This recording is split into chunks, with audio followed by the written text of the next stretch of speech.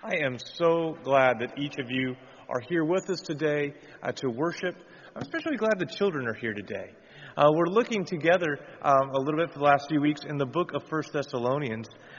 But before we talk too much about it, the text, do you remember on this day a lesson that your mother taught you? Now, young children that are in here today, I'm talking a little bit to you. Do you remember a lesson that your mother taught you? Those of you guys that are a little bit older, do you remember something your mom taught you? I'm thinking, what did my mom teach me? She taught me so many things. Do you want to hear a story about what my mom taught me? I'm talking especially to the little ones. You older ones, I'm sure you can listen to. I remember when I was a pretty little guy going to school, and I told my mom, Mom, I don't really have any friends. I don't really like going to school because I don't have any friends. And to this day, I remember what my mom told me. My mom said, if you want to have friends, you need to be a friend. Be a friend to other people. Be kind. Invite other people to play with you. Be open. Love others. Be a good friend, and you'll have plenty of friends. I just got back from a conference where other people who do college ministry are there. And I remember everybody wants to tell about what their year was like and what's going on. And, and it's kind of almost, have you ever been to conferences where it's always like, well, things were hard for me. Well, things were really hard for me. Or, hey, we had big success. Well, we had even more success. You know what I'm talking about? The little comparison things go on. Whether it's good or bad, you've got to find your little group and you try to There's a guy that is a friend of mine. His name is Dave. Why is Dave a friend of mine? Actually, Dave's a friend of everybody. Because I watched Dave. Dave would go around and always ask, so tell me about what's going on in your ministry. Tell me what's going on your campus. Tell me what's going on with you in your life. Dave didn't talk a lot about himself. He always was a friend. I think the lesson that my mom was trying to teach me back in the day was probably a lesson that Dave actually learned, and he was a friend to others, and he watched how God would just use him in the lives of others. I think we as Valley Baptist Church are called, we looked at this last few weeks, Matthew 28, go and make disciples of all nations, baptizing them in the name of the Father, Son, and the Holy Spirit. If we're going to make disciples in this place as a congregation, we've got to go and be a friend, sharing the good news of Jesus. But we've also got to take this love that you all have for one another and be a friend to the new people who are coming. This church is a family. It's a family that loves each other. But it's got to be a family that's ready to, expand its love capacity. Be ready to love the new people that the Lord is bringing. To be ready to become that new congregation that God is forming if it's going to go forward in making disciples. We talked about how do we make disciples. That's been sort of our big question. And we've been looking at the church at Thessalonica. The church at Thessalonica, where Paul was with them only 3 weeks. He was a model for them. He proclaimed the good news. He taught them about Jesus. And he also was trying to write a letter to them to remind them of the lessons that he had learned from Jesus. The lessons that he had learned from God. And some of those lessons might have even come from his mom. Because we've all got moms that we need to be thankful for. Because we've all learned some good lessons from them. One of the things I think we learn from the Apostle Paul in this passage, that maybe we can reflect that maybe our moms helped us learn too, is to love with the right kind of love. To love with the right kind of love. You're thinking, well, is there a wrong kind of love? Is there a wrong kind of love? Well, Paul the Apostle in the book of 1 Thessalonians tells us that we actually have to beware of certain kinds of behaviors that seem to perhaps be loving, but actually are not appropriate in God's church and not appropriate among his people. Beware false ways of loving. Let's take a look together. In 1 Thessalonians chapter 2, beginning with verse 3, he says, for the appeal we make does not spring from error or impure motives, nor are we trying to trick you. Okay, What's the context? What is Paul trying to motivate them about? What is Paul trying to make some kind of appeal about? Well, the Apostle Paul was a missionary. So that means the people that he knew were not people he had known very long. They were new people in his life. Paul had befriended them, but he had befriended them sharing the good news of Jesus Christ. And this new congregation, this new group of believers was perhaps even suspicious. What was Paul trying to do? What was he trying to get? Well, the first thing Paul says, this doesn't come from error.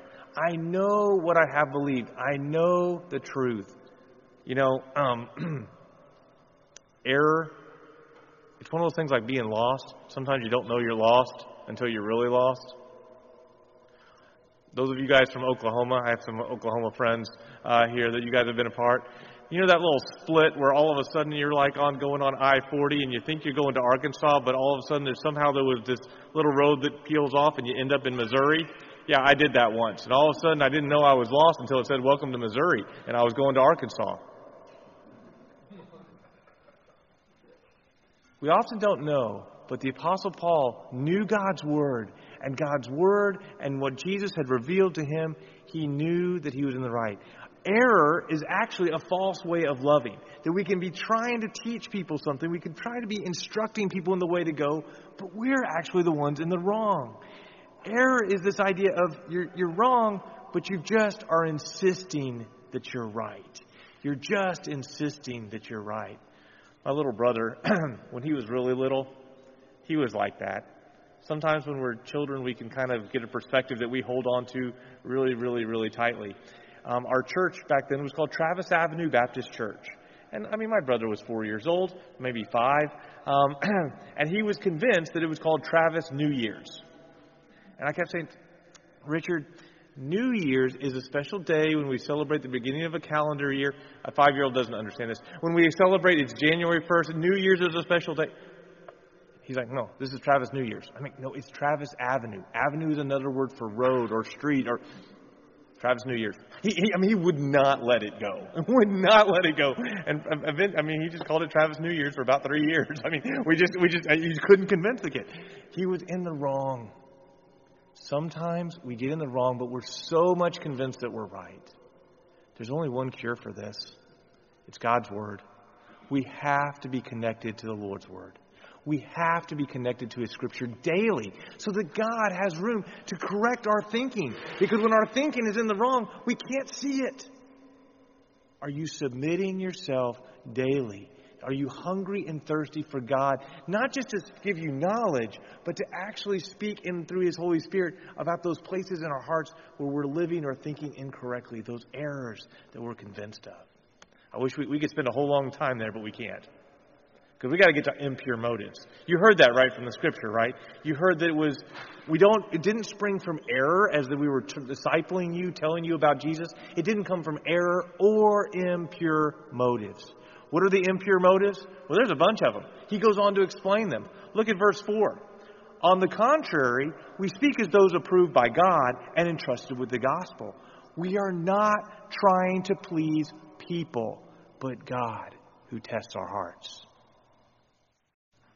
People-pleasing can be an impure motive.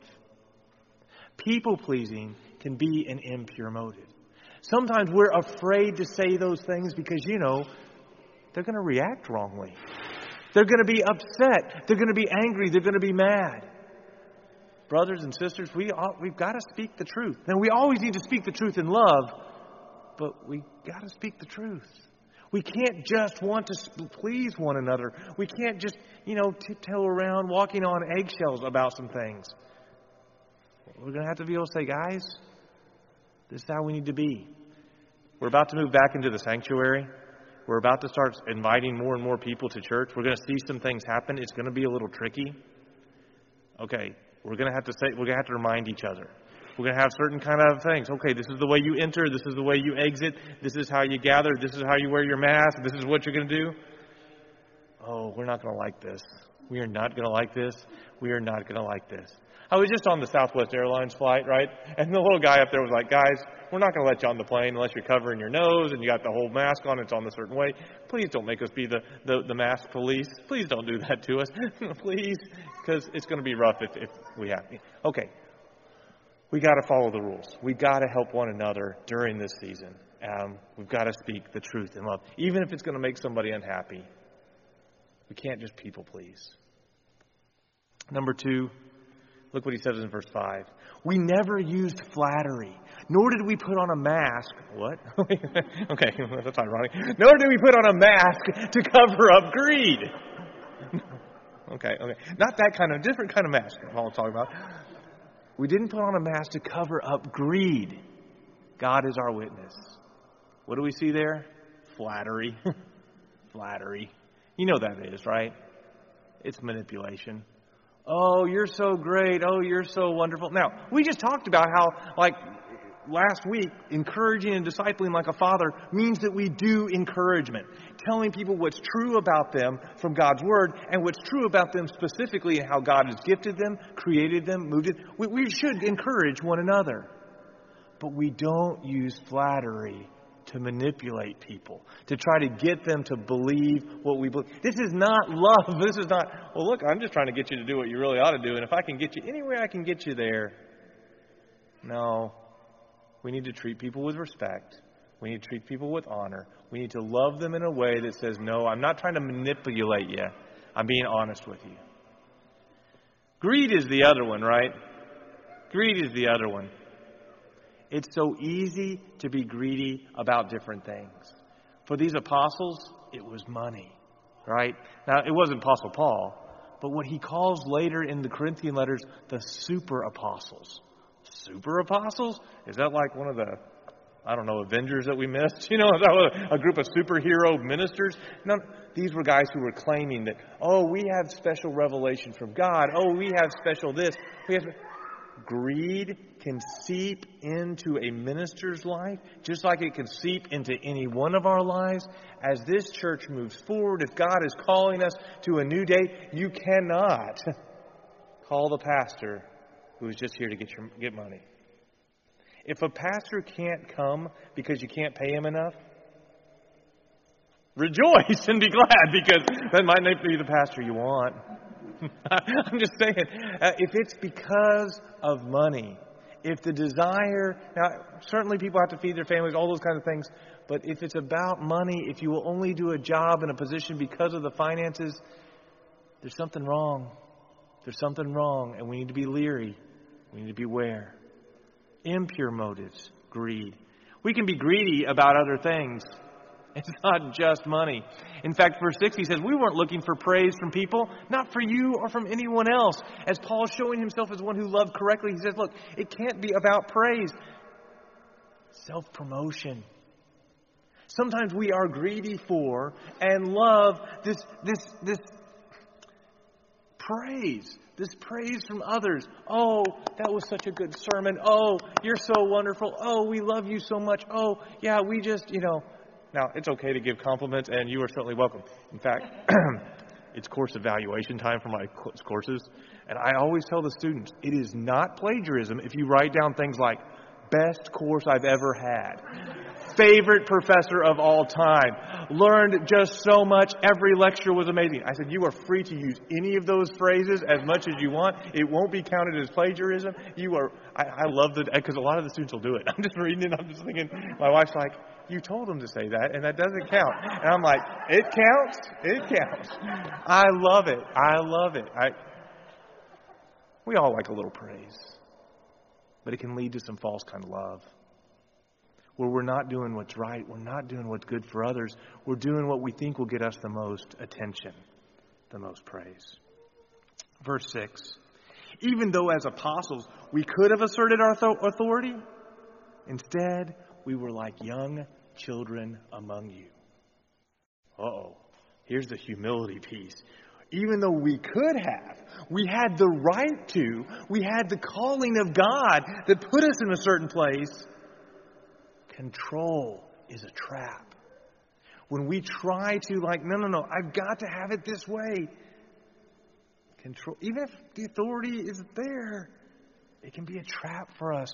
Paul says it's a false way of loving. We can't control. Oh, anybody convicted yet? I'm feeling conviction. It's so easy for me to be the people pleaser.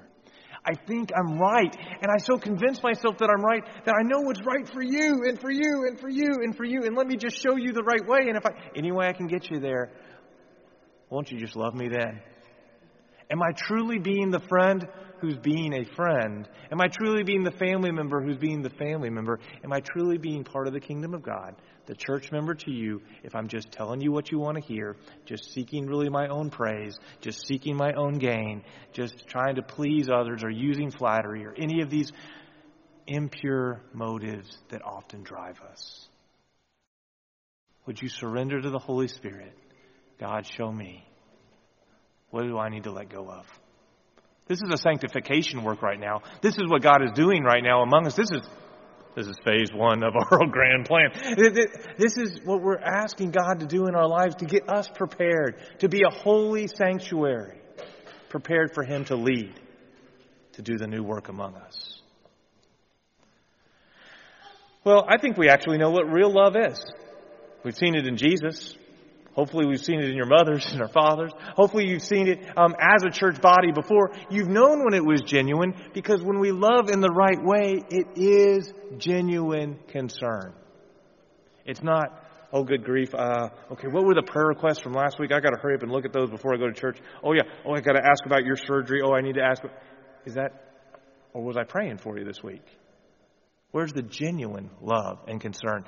That's what verse 7 says, right? It finishes off, just as a nursing mother cares for her children, so we cared for you. Into verse 7, first part of verse 8. Just like a mom with a young child in her arms. Pretty appropriate for today. Cares for that child and would do anything for that child. It's not for herself. It's not for her fame. It's not for her glory. It's not for anything she would want, but it's for this child's sake. We cared for you as a mother cared for her children. When people come to this congregation, will they feel that kind of love? That's genuine, sincere concern. It's quoted that a lot of different people get attributed to this quote, but some give it to Theodore Roosevelt. People don't care how much you know until they know how much you care. We're supposed to communicate the gospel of Jesus Christ, but we've got to do it in love. In fact, the Apostle Paul says that one of these characteristics of genuine love is that you share not only the gospel, but your life as well. You're sharing the spiritual truths as well as the ordinary, regular parts of life. Look at verse 8. The end of verse 8. Because we loved you so much, we were delighted to share with you not only the gospel of God, but our lives as well. Not only the gospel of God, but our lives as well. You know, if we love our neighbors, shouldn't we be sharing the gospel with them? They're lost. It's an eternity apart from Jesus Christ. It's an eternity out of heaven if people don't know the good news of Jesus Christ. If we truly love, we're going to share the gospel with our family members, with our friends, with our neighbors. But sometimes we also need to be sharing life. What's going on with them? Hey, their flowers look good this year. Can I help you with the yard? What's going on? How are we sharing our lives as well? Well, finally, I think probably the biggest lesson that I've learned is about serving sacrificially.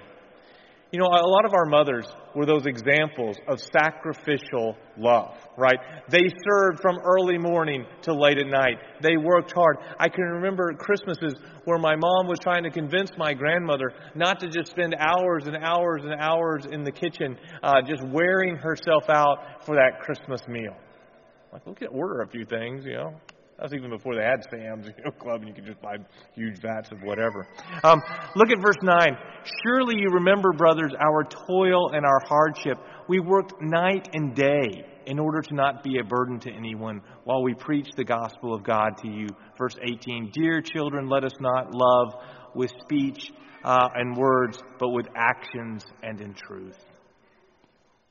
Toil, hardship, action, truth. As new people are coming into this congregation, let us greet, let us welcome, let's share not only words and the good news of Jesus, but our lives as well.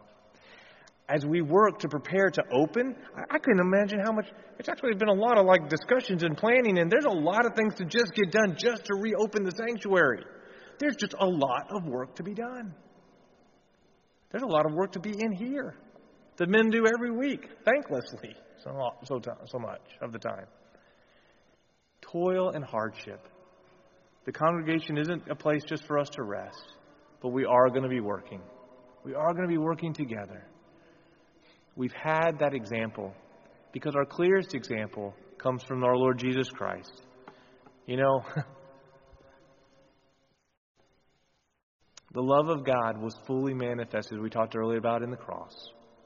Jesus could have quit. Jesus could have given up. Jesus could have called down legions of angels.